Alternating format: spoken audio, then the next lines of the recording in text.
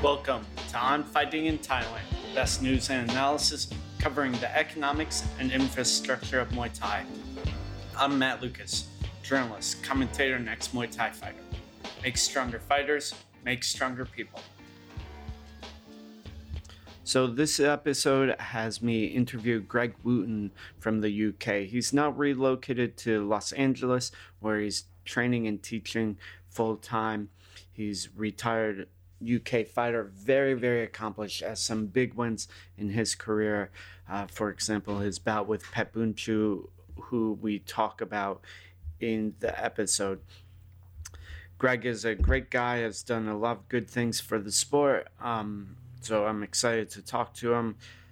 Again, this is a little bit of a late release, just been traveling a lot. My tour in the States went on a bit long, and also it had me a little delayed with some of my other regular projects. I hope to get back on the horse with everything.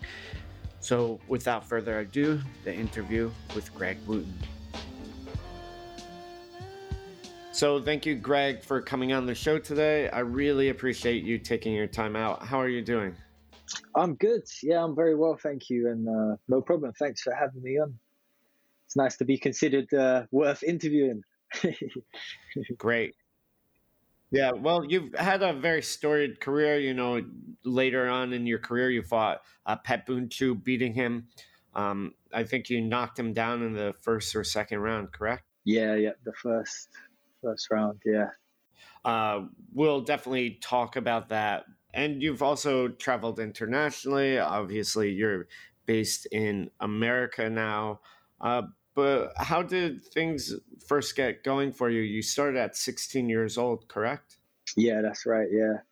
Mm-hmm. Before Thai boxing, I was mostly playing football, or what Americans call soccer. And up until about 14, I stopped playing that. And I tried a little bit of Taekwondo, but didn't really get into it. There was a lot of pad work and patterns and katas and stuff, which was great, but I think I just wanted something more practical.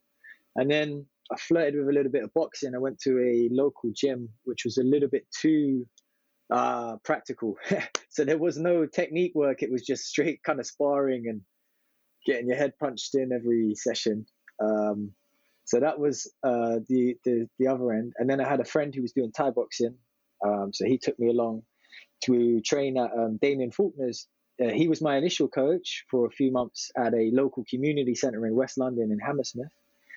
From there, he suggested I go to the gym that he was fighting from, which was KO Gym in Bethnal Green. So he suggested me and my friend go down there for extra training.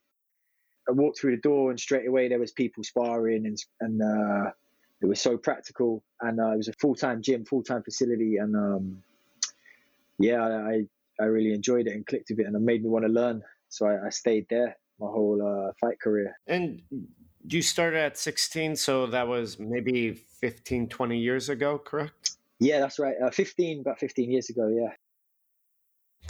So what was Muay Thai scene like in the UK at that period? That was, so 15 years ago is maybe around 2006, correct? Yeah. So the scene then, very soon after I started training, I ended up helping out on the show, and I was like behind the cameraman. As the cameraman walked backwards, I was coiling up the cable, and so I saw my first show in York Hall, which is the home of boxing in London, and it was main event was Stephen Wakelin versus Chowatana. What's his name? Was it tall, rangy? Yeah, Lam Sam Kran, probably. Yeah, Lam Song Kram Chowatana, and that one blew me away, man. Because Stephen was obviously I didn't know either of them, but Lam Song Kram just mean, tall, rangy. I think he broke Stephen's orbital with an elbow. He was just frightening, and he looked like bullets would bounce off him. He was so strong. Obviously, the rest of the fight, there wasn't any other top Thais on the bill. So that one really stood out, and that one kind of blew me away a bit. So I was in awe watching that. There was Stephen Wakelin. One of my coaches and mentors, David Paquette, was fighting at the time. He fought Sam Kaur not too long before that. He then went on the Contender Asia not too long after that time, and that was like a huge thing to see someone I knew on that show and with all these big names and stuff. And he had a great fight with Jabbar Askarov, and they had a rematch in the UK. Then there was like Stephen Wakelin. He'd previously fought John Wayne Parr, and he was fighting top names. Julie Kitchen was doing her thing, claiming titles left, right, and center, I think, at that time. There was Richard Fenwick, was another big name. There was Christian Knowles was fighting. Christian Knowles, he fought. He had some really big fights with Dillian White. I remember those. Daniel Sam was another big name. So then in the North, Liam Harrison was smashing it. I think he was pretty young then, and obviously he started fighting top level very early. So he was having huge fights, and Andy House and all the Badco guys, and yeah. So that was kind of the scene. Yeah. How often were the fights? How often were you going to see them as well? Yeah, there was a lot of shows. I didn't initially start traveling up and down the country. There's a fairly big segregation between the North and the South in the UK back then. Northern shows and Southern shows, and there wasn't a lot of in between. There was more. Dan Green started putting on. Oh yeah, there was the Muay Thai Legends show. So Muay Thai Legends in London, and then they started having Liam fought Sanchai, Damien and Andy Housen had another. I can't remember which number fight, but they had another fight there. So there was a lot of local shows going on. Lumpini Crawley were putting on shows. Alan Kedel was putting on shows. My old coach Bill Judd was putting on shows. Like there was a lot of local gym shows, yeah. And then there was interclubs, loads of interclubs as well, or smokers, as they're called in the States. So it seemed, again, maybe it was because I was fresh, but it seemed like there was a lot of going on. And then personally, when did you start fighting? When did you first enter the ring? How did that work for you? I think I had my first smoker interclub after about maybe 4 to 6 months. Yeah, I did a smoker, and then I did a couple of those quite quickly, and then I got an opportunity after about 9-10 months to do a C-class fight without shin pads. So then I just started rolling with it after that, fighting fairly regularly every 6 to 8 weeks kind of thing. The first couple of years anyway. And then there was also the opportunity to fight on the IFMA circuit. So I think when I was 16 or 17, I went to the European Games, and it was in Poland. It was in Poland that year. And then a year or two later, maybe 2 years later, I went to the World Championships in Bangkok. So I really learned loads from the IFMAs, actually. Now it's in the Olympics, but back then it was like a great opportunity to see all these other different national teams, the way they carry themselves, to be in a professional environment, to be in a tournament, to have to make weight every time you fight, you make weight. So you have to keep your weight down throughout. And it was a very quick learning curve, different styles, different approaches. So that was really, really good experience. And in terms of time period, you were on the IFMA teams in 2008, 2009? Yeah, I went to the IFMA World Championships 2009, and I think the Europeans back in 2007. I think those were the two. Yeah, I fought in a couple UK qualifying bouts as well. That was it, really. Mm. And what do you think you maybe specifically learned from some of those IFMA events? I know you said, just a professional atmosphere, but were there certain things in bout or out of bout that you learned? Yeah, definitely. Cutting weight. So all the Eastern European teams, I don't fully understand the system, but from what I do understand is that they're required to represent their country. So they would have top fighters like Andrei Kulibin and Andrei Kotsov for Belarus, Artem Levin for Russia, and they would have all their top guys would be representing, I think, because if they didn't, they wouldn't get paid. I think they were being paid or something, but so these guys, obviously they're fighting at top level, cutting weight. They were just professional. So I remember, for example, turned up to one, I think it was the European Championships. Kazakhstan pulled up on a coach, and all of their guys jumped off with sweatsuits on, started moving around, started working up a sweat. And that was the evening before the first weigh-in. So they were cutting weight. That was probably their first bit. And then they probably cut more weight overnight or in the next morning. And everyone was tall for the weight. everyone was lean. So that level of professionalism, how to carry yourselves around opponents. So like a lot of the Eastern European teams would be very stoic around you until unless they like say if they knew you were out of the competition, very friendly. But if you were still in the competition, maybe fighting one of their teammates or fighting them, it was just good, just sportsmanship, professionalism. I think, yeah, just learning how to be in the atmosphere all day long. So you're in the tournament for your friends or for whatever, and become more accustomed to it. So adrenaline, all these stress hormones coming through. Seeing different fighting styles. Each team had different fighting styles. Seeing which one works. Trying to analyze and guess. It was a bit of a guessing game each tournament as to the scoring system. So IFMA's, when I first went, it was a body shield and a head guard, elbow pads and shin guards, the foam shin guards. So because the body shield, it was quite like you couldn't hurt your opponent as much as when there wasn't. So the body shield meant that there was a lot quick kicking, scoring, score, move around. So the first time I went there, I think since then the body shield has been removed, so it's slowed down. I think they've changed also from 4 2-minute rounds to 3 3s. Correct. So so when that happened, there was more of a focus on power, dominating, and it became more professional in those senses. Mm-hmm. And then were there other notable fighters on the team as well? Yeah. I think I went to 2 world championships actually. So one of them, there was Julie Kitchen was on the team. Anna Zucchelli from my gym. She ended up, I think, in the IFMAs. Yeah, she ended up fighting. Yeah. Joanna from UFC. Joanna, the famed, did well and got a medal, and then went into UFC. I know who you're talking about. I also can't pronounce her last name, so. Yeah. So Anna Zucchelli ended up fighting her like 3 times. Amanda Kelly, she fought Valentina Shevchenko. She fought her. That was a real tough fight. It was kind of crazy because at that time Amanda had maybe 8 to 10 or 12 fights. Oh, Valentina Shevchenko. Yeah. No, not that much at all. And then Andre Kulibin was there, Artem Levin. When I went to the World Championships, Miriam Nakamoto was there for USA. Gaston Balanos was there for USA. He was young at the time as well. So yeah, there were some good people. Yeah, for sure. And then, so you went back to the UK, of course, and continued your career. You fought basically all over the UK, correct? Yeah, I fought. Or on a variety of different shows?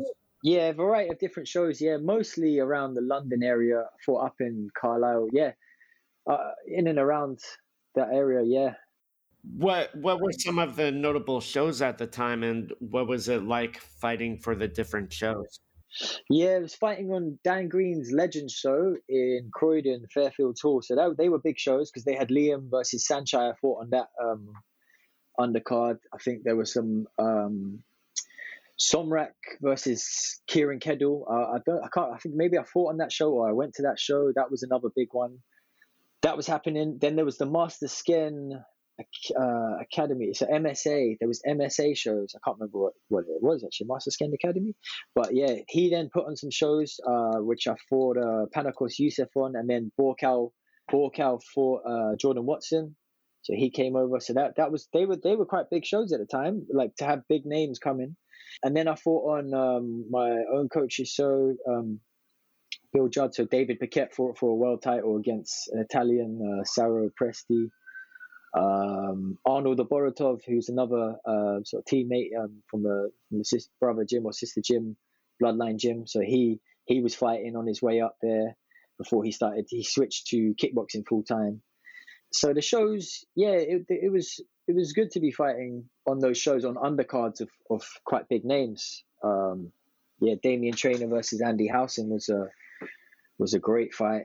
Yeah, so it was a good time. I mean, you said a couple, you listed off some pretty substantial fights like Jordan versus Bukaw. Of course, Damian and Andy had a couple fights. Were there any bouts? And you fought Pancios, he's still active today too, correct? Yeah, he fought a couple of weeks back. Yeah, Panakos. I think he signed to one championship. Yeah. So, were there any sort of standout fights for you in terms of your own career, fighting on some of these undercards and also some of the bigger ones, the headliners? Yeah, yeah. I think it was like my fifth or sixth fight. I fought Paul Kapowitz from Master Skin's gym, and that was the undercard of the Contender Asia tournament. So the qualifiers.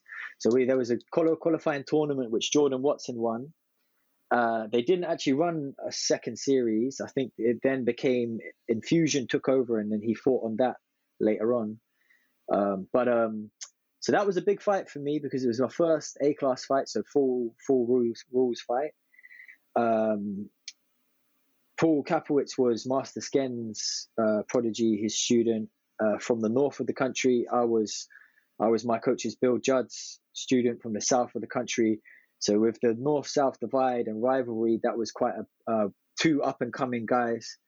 Paul had fought another really good fighter called John Dennis, and they'd had a really good fight. So Paul was, that was exciting. He's a super talented guy, man. And if you only need to watch his training videos and his thing to see, he's got a very unique and creative style.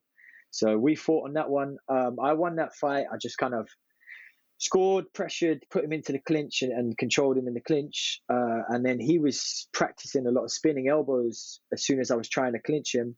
And he caught me 30 seconds before the end of the fight, just beneath the eye, and my eye closed straight away. So that was kind of lucky. It happened just before the end of the fight.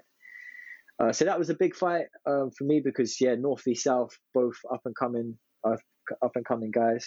And Paul is still active as well. At least he does a lot of social media, or he's part of the Warriors Collective online stuff. Yeah, he's done some tutorials on the Warrior Collective. He fights probably once or twice a year because he runs his own gym, Too Technical, in the Manchester area. Mm. We actually fought on the same show in the States, the Muay Thai in America, the second one. So we got to know him there, and he's a lovely guy, man. He's a very good guy. He's still fighting. It's quite incredible, really, because he runs his own gym and he'll come out once or twice a year and have a really high level fight against good opponents. Paul's still active. Panikos Youssef is still active, who I fought. Another big fight for me was Luke Turner, who was training and fighting out of Bad Company at the time. So Luke Turner had won a world title by stopping Andrei Kotsur, so the Belarusian, and he'd stopped him with an elbow. He had taken that fight at like a day's notice, so that was a huge win for him. I think he'd won another title against a Swedish guy, an ISKA title. And he was fighting and he was training in out of Bad Company with all at the time they had a very strong stable. They had obviously Liam, Jordan Watson, Andy Howson. They had Imran Khan. They had Davey Mack, the Scottish fighter. They had it wasn't Stephen Melody. Oh yeah. I don't know. I don't think he was there then, but I know the Badger fellow you're talking about. James France, that's his name. Yeah, James. So they hit. So that was a big fight because my coach was trying to set up a fight with Liam Harrison. So Bill was trying to get me onto the level where I was credible enough to fight Liam. And so I think they'd agreed with Richard Smith that if I fought Luke and beat Luke, I would have earned a right to fight Liam down the line. And so that was a stepping stone. And Luke was, we had very similar records. We both spent about a year in Thailand, or the best part of a year. We both had similar records. We'd won a world title by that point. And we had a good fight. He's kind of dominated the first 2 rounds, I think. Threw me all over, gave me a big old spear elbow, cut me in the second round. And then changed the strategy a bit, went to more kicking. I think I gave him a big elbow in the fourth, and then I took it on points. So that was a good. That was quite a big domestic one and a turning point. Not a huge turning point, but just a big test actually. I think for both of us. Yeah, and did you end up fighting Liam at some point, or it didn't end up working out? No, we were scheduled to fight on the main event. So the main event was a really good promotions by Daz Morris and Phil Sheddin, and they had some. Can't remember how many they did, but they did some good shows, very good production. I fought on another one against Rungrat Sasi Prapa.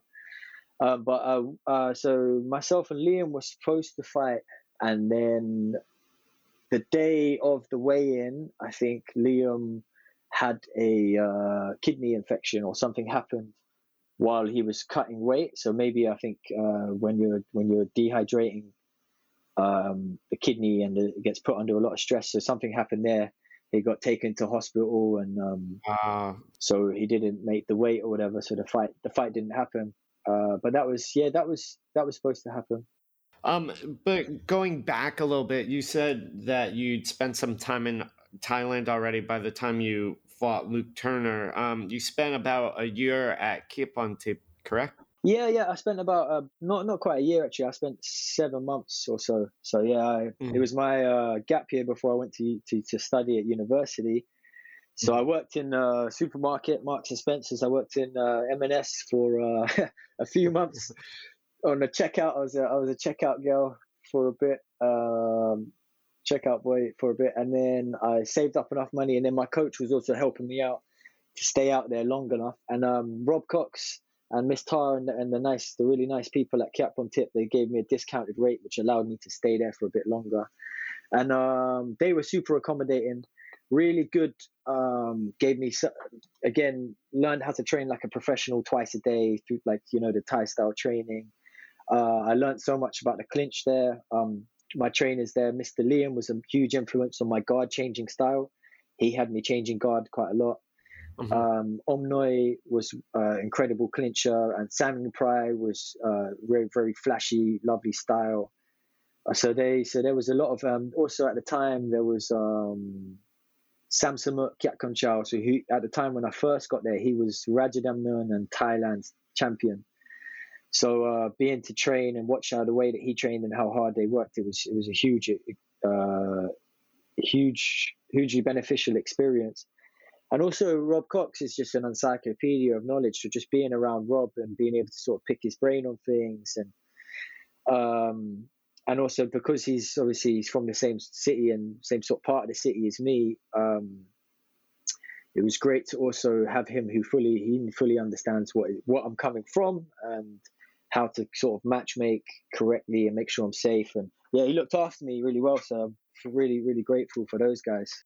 Yeah. So just following up on a couple of those things. One, when were you there? Was maybe 2011, 2012? I think it was. I went when I fought in the IFMA World Championships in Bangkok. I flew there, trained a little bit for 2 weeks or so, and then fought in the championships. And then I stayed. So that was 2009. So I think sort of back end of 2009 into 2010. Yeah.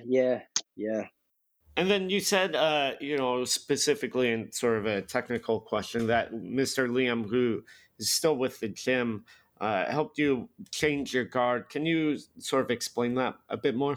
Yeah. So before I got to Kiapontip, David Paquette, he was one of my coaches as well. He'd sort of taken me under his wing while he was still fighting or coming to the end of his career. So he started, I can't remember, I think I had an injury or something. So he had started to train me in a bit more southpaw. And then I went to Thailand, and Mr. Liam maybe picked up on this, and then he had me doing quite a lot of guard change and stance change stuff. Okay. So he was a big influence with that. And then also later on down the line, I had a training partner, Leon Williams or Leon Wills. He was not as experienced as me at all, but he had trained with some of his friends at Fight Factory Carbon with Lucy and Carbon. So he was bringing a bit of that influence, and he actually helped train me a lot for the last few fights I had.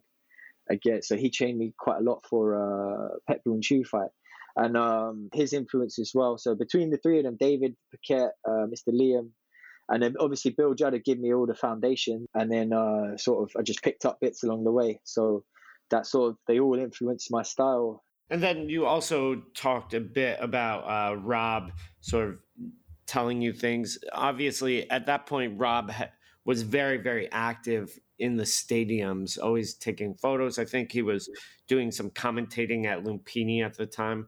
So what sort of specific things do you think you learned from him at that time? Yeah, I think first of all, coming over and trying to, because I'd only ever experienced Thai boxing in the UK. So to understand the gambling culture was a big, takes a while. To understand the way that the rounds are structured, the weighting of the rounds, the sort of tempo of the fight, different styles in different gyms. So there was a lot to understand, and Rob was really took his time to explain. We'd watch fights maybe in his gym, or we'd go to the stadiums and he'd be commentating or taking pictures, and then we'd chat about it afterwards. But he would explain to me sort of the differences, and then how to fight, and same, yeah. So it was just a lot of absorbing knowledge there, and he knows everybody. He knows all the fighters from wherever. So you could fire questions at him, and he'd know who they were, what their style was, and whatever. So so it was just really big adjustment into sort of like the weighting of the rounds, the scoring, the what the judges are looking for, what they're not, visual effects. Yeah, so kind of that adjustment. Whereas in the UK, we don't fight full Thai rules straight away. So, you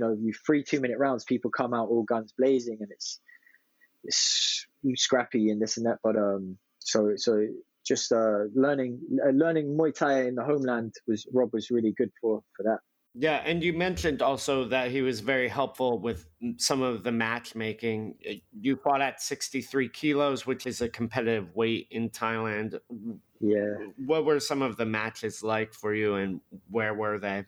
So, yeah, when I first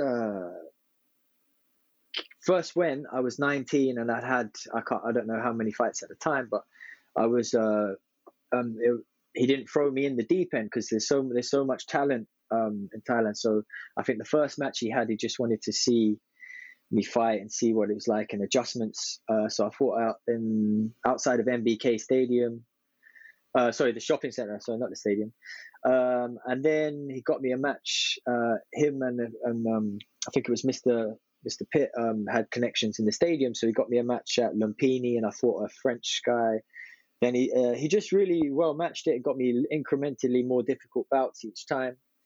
And once he was seeing my style and things like that, and then the trainers, I worked as hard as I could when I was training at his gym and tried to turn up for every session, never skip a session, and absorb as much as I could. And I think the trainers, it takes a while, and then they started to respect that. So they saw that I was trying to work hard, so they put more energy into me. And I think they liked me as well because I was a skinny, pale white kid, so I never looked very good. So they would always get a lot of money on the betting if they bet on me. Because I only had, I think I was there 7 months, and I think I had 5 fights in that 7 months, and I won them all. They only my last fight was at a fairly good level in Rajadamnern. That was the second fight I had in Rajadamnern Stadium. Yeah. And what was the purse size for that second fight in Rajadamnern? Do you remember? Yeah, like 1,500 baht. So yeah, so not super high.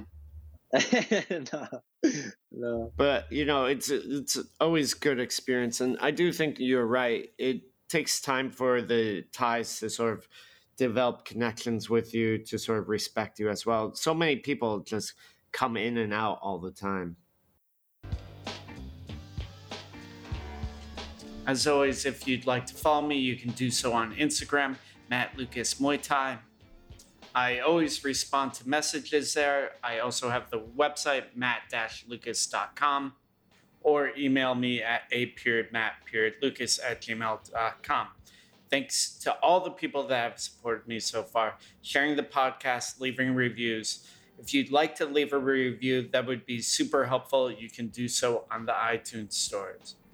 After years of hard work, studying, and being in the game, I publish On Fighting in Thailand, a guide to the sport in the motherland. Is a Muay Thai encyclopedia. It goes over scoring, matchmaking, picking gym, fight styles, gambling, Muay Thai culture, and more.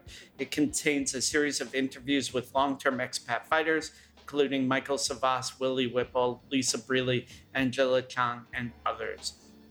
It is a great guide, educates and helps guide careers by helping save fighters from costly mistakes. It is a definitive guide and is available on Amazon as an ebook and in print. So go check it out. On Fighting in Thailand, a guide to the sport in the motherlands.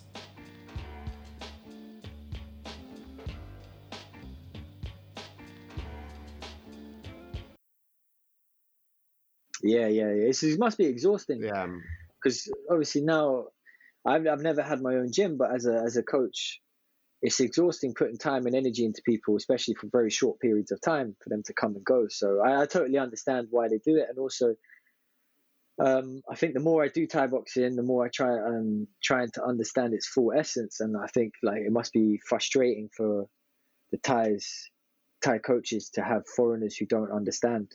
So I get why they I fully understand why they would be hesitant. Mm-hmm. And then after your 7-month stint in Thailand, you returned to the UK to finish up your sports science degree, correct? Yeah. To start it, actually. And were you actively fighting at the time as well? Yeah, I was. Yes, I was. Yeah. So I fought the whole way through my degree up until the last 3 months when I needed to focus a bit more time on my dissertation. And I had a very tough decision towards the end. I had an opportunity to fight Sanchai in Ireland in, I think it was, I can't remember, Dublin. I can't remember where it was, but Neptune Stadium. Yeah. But I had to I turned that down. I decided to turn that down. Yeah. Because it's expensive. These degrees are expensive, man. So I focused on that. I actually won a world title while I was in university when I was fighting on the undercard of the Explosions show at the O2 in UK.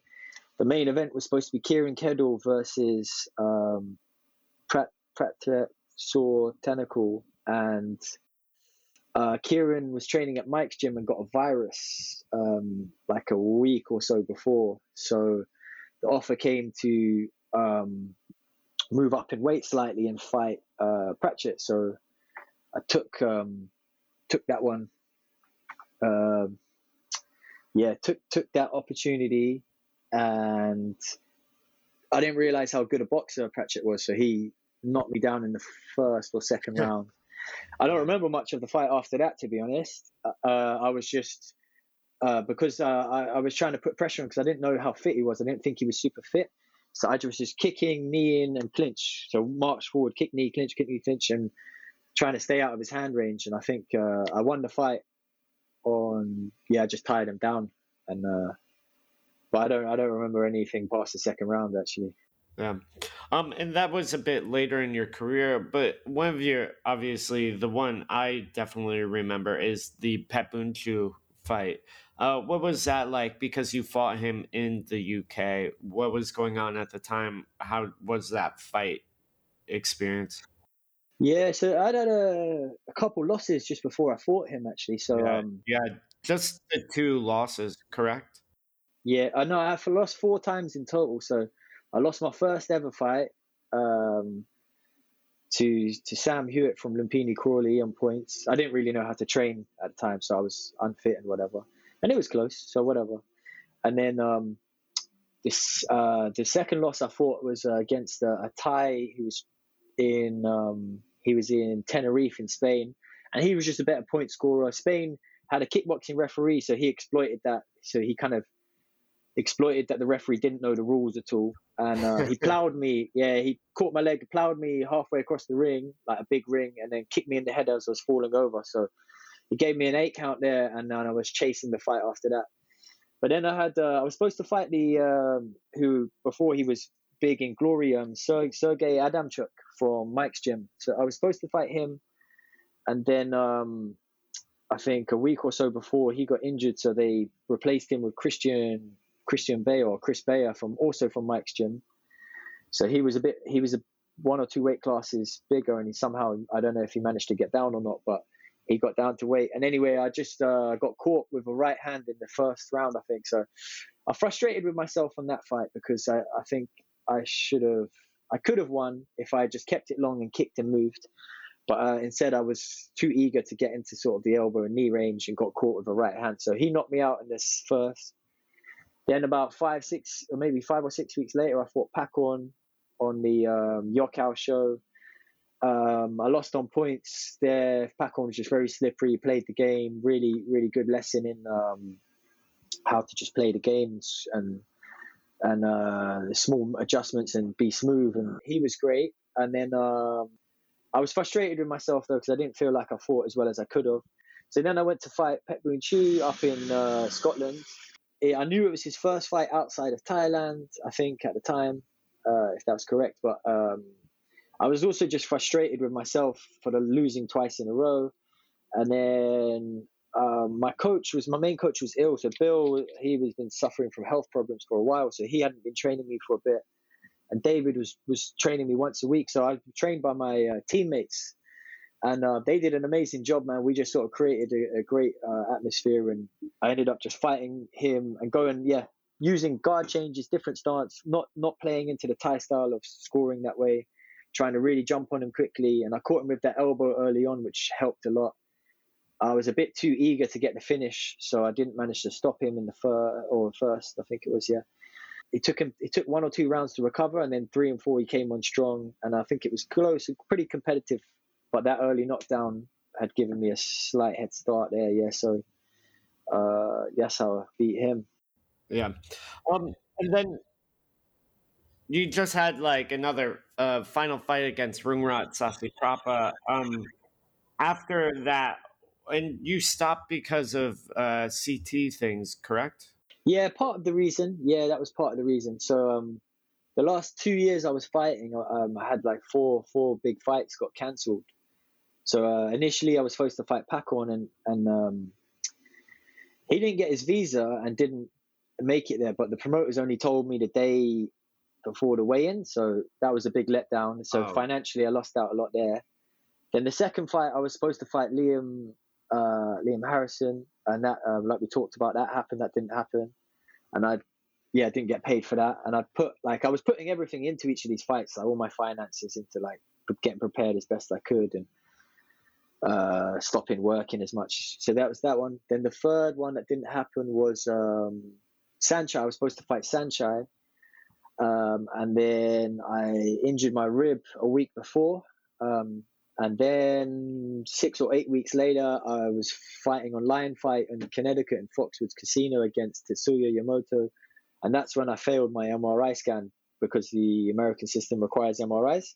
So I kind of took it just took it from science, science from the universe. Like, if I had fought Saenchai and he'd kicked me in my head, maybe I had this previous injury, this brain injury, which then it could have been game over. Also, I had these 4 big fights, which I was struggling by not earning and putting all my everything into it. And then cutting weight became an issue. I obviously grew since I was 16, but I fought at the same weight class.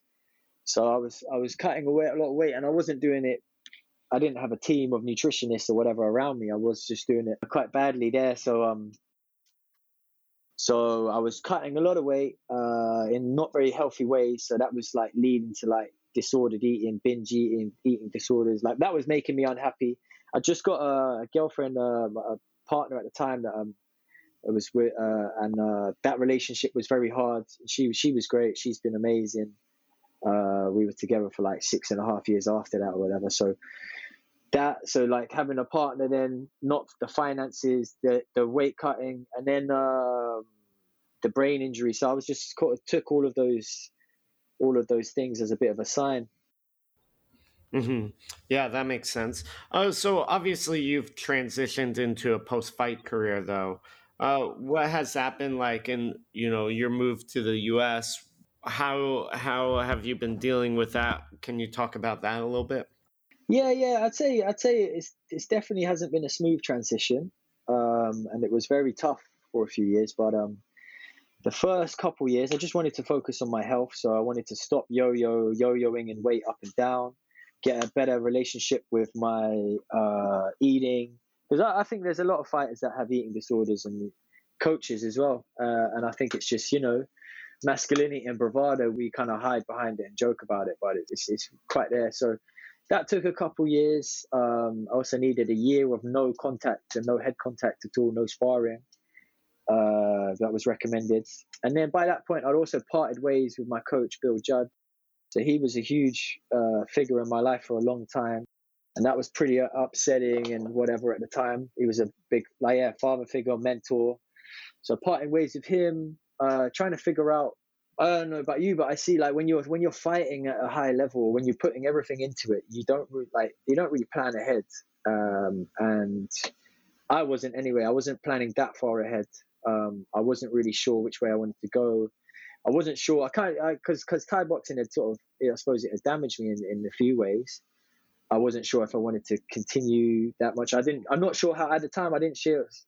Not sure how I felt about training people to fight when I'd had an injury like that, and so it was a bit conflicting. I did some traveling. I still worked as a coach and stuff, and I was doing other bits as well. But I was working as a tree surgeon with my brother. He's got a tree surgery company. And then, transitioning wise, and then a few years later, I worked in different gyms, different environments, taught a bit of boxing, taught a bit of that. I love fitness and health. I like helping people. I've got a corporate company I'm a part of where we teach the lessons from different athletic careers and bring it into the workplace, things like that. I'd like to do more community projects at some point. I'd like to get that going. But so now I stopped at 25. I'm 30, about to turn 31. I moved to the States about 18 months ago just because my partner at the time, she grew up here, so she wanted to come back. I wanted to change. I was in the comfort zone of my own city. So that was it really. Yeah, I came out here. I wanted to test myself as well. It's all well and good being, growing up and being in the same place. So I wanted to experience that. And then I moved here just before the pandemic. So it was a bit of a dud start. Yeah. Yeah, it's definitely hard. I was talking to Carnage today, Nathan Corbett, and he moved over to the States maybe 3 years ago, and just immigrating is difficult. It's very, very difficult to move to a different country. But just sort of wrapping things up, is there anything that you wanted to talk about that we didn't get a chance to talk about? In the context of UK Muay Thai? Yeah, in the context of UK Muay Thai, and also, any additional topics that you thought were maybe important we didn't bring up? Probably just the change. I'd say the change that I've noticed is the influence of social media. So when I first started, there was the biggest thing was Axe Kickboxing Forum, which was an online forum. Yeah. So Rob was all over. Yeah. He was spitting facts and putting people straight, left, right, and center. Yeah. But I'd say I'd say that Thai boxing is an interesting one because maybe more then and less now, but it meant that the fans had direct access to the fighters. So there was a lot of sort of fans criticizing fighters and fighters criticizing fighters, and a lot of sort of it was useful for like events, dates, results, pictures, all of this stuff, people gambling as well. But there was a lot of sort of that stuff going on. And I would say that now social media has changed the game quite a lot in that people, if they use that tool very well, they have a bigger profile and they're getting themselves good matches because of that. So when I was fighting, I didn't really have any social media. I didn't take the style of my gym, and Bill, my coach, didn't really like any of that. So he didn't like anyone filming or pictures and all of this. So there wasn't any of that, and you just fought, and it was more for fighting. Whereas now MMA is bigger. There's a lot more people. It's more glamorizing to call yourself a fighter, or more glamorous. Sorry, and I think that's changed the game a lot. I think there's also like younger fighters are doing really well on promoting themselves, and even me, it kind of fools me sometimes. Like I'm watching people on their Instagrams and things, and then when I see them fight and they're losing to no-name people or whatever, it's interesting. Or vice versa, you can see a talent early on and they're documenting their journeys a lot more. So I'd say that's been a very interesting change in the fight game. Yeah, I'd say, and building people's profiles, getting them opportunities. And I'd say, it's interesting to see. You work within this firsthand, so it'd be interesting to hear what you think. But almost like now it's a necessity of the sport to have these unless you're very, very good, you need that social media presence. Yeah, I mean, you do. Obviously, the landscape of the States is a bit different. It's very much a pay to play model here in the States. You need to sell tickets. The way you're able to sell tickets is, obviously it's your connections within your own community. You have to be nice to people. One of my favorite things that Liam Harrison said that a big reason for his success is he just tries not to be a dick. And I find that generally you need to be nice to people. Then you're able to also use your social media to grow your profile, but not every fighter has those tools and not every fighter wants to use them. So it can be a bit difficult. Sometimes fighters that are very good at social media get opportunities that they might not otherwise have or deserve, which, it creates an uneven playing field. But, the playing field in general is not always fair, and that's life, Yeah. That's life. Yeah. I say that's just the only thing I've sort of been noticing, which has changed quite a lot since when obviously not even that long ago. But when I was first fighting, that was been quite a lot. Yeah. Well, thank you for your time. If people are interested in following along with you or training with you, how can they get a hold of you? Social media, yeah. So Instagram. There you go. Plugging myself. Thank you. Greg_Wooten on Instagram. They can mostly follow me there. Okay, great. Well, I appreciate you taking your time out. No problem. Yeah, likewise. Thanks for having me on here. So that concludes the interview with Greg. It was great to talk to him. I also got a chance to meet up with him while I was in LA recently. I was able to interview him there as well, just about building his profile as a coach, building his profile out here in the States. The States definitely need people like Greg, very, very experienced fighters that have been in the game for a long time. One of the other added advantages of Greg, particularly, is that he's still young. He's still able to hold pads. He's still able to do a lot of the physical things that some older trainers won't be able to do. So I think it's going to be a real boon to American Muay Thai to have him in the States. I'm excited about his future. And again, things should go back on track in terms of the podcast release now that I'm back in Thailand and getting back into the swing of things. So thank you so much, as always, for listening. Hope to have our next episode out in about 2 weeks. Thank you, as always, for listening. And once again, if you like this show and if you like the content, it would be great if you could share, leave a review on iTunes, and really support the show and what I'm doing here. If you'd like to reach me, you can follow me on Instagram at Lucas Muay Thai or email me at a.matt.lucas@gmail.com. As always, this has been On Fighting in Thailand, the best news and analysis covering the economics and infrastructure of Muay Thai. I'm Matt Lucas, journalist, commentator, and ex-Muay Thai fighter. Make stronger fighters, make stronger people. This show was edited by Effie Ceruti. You can find me on Instagram at Effie_FC or on Facebook at Effie Ceruti.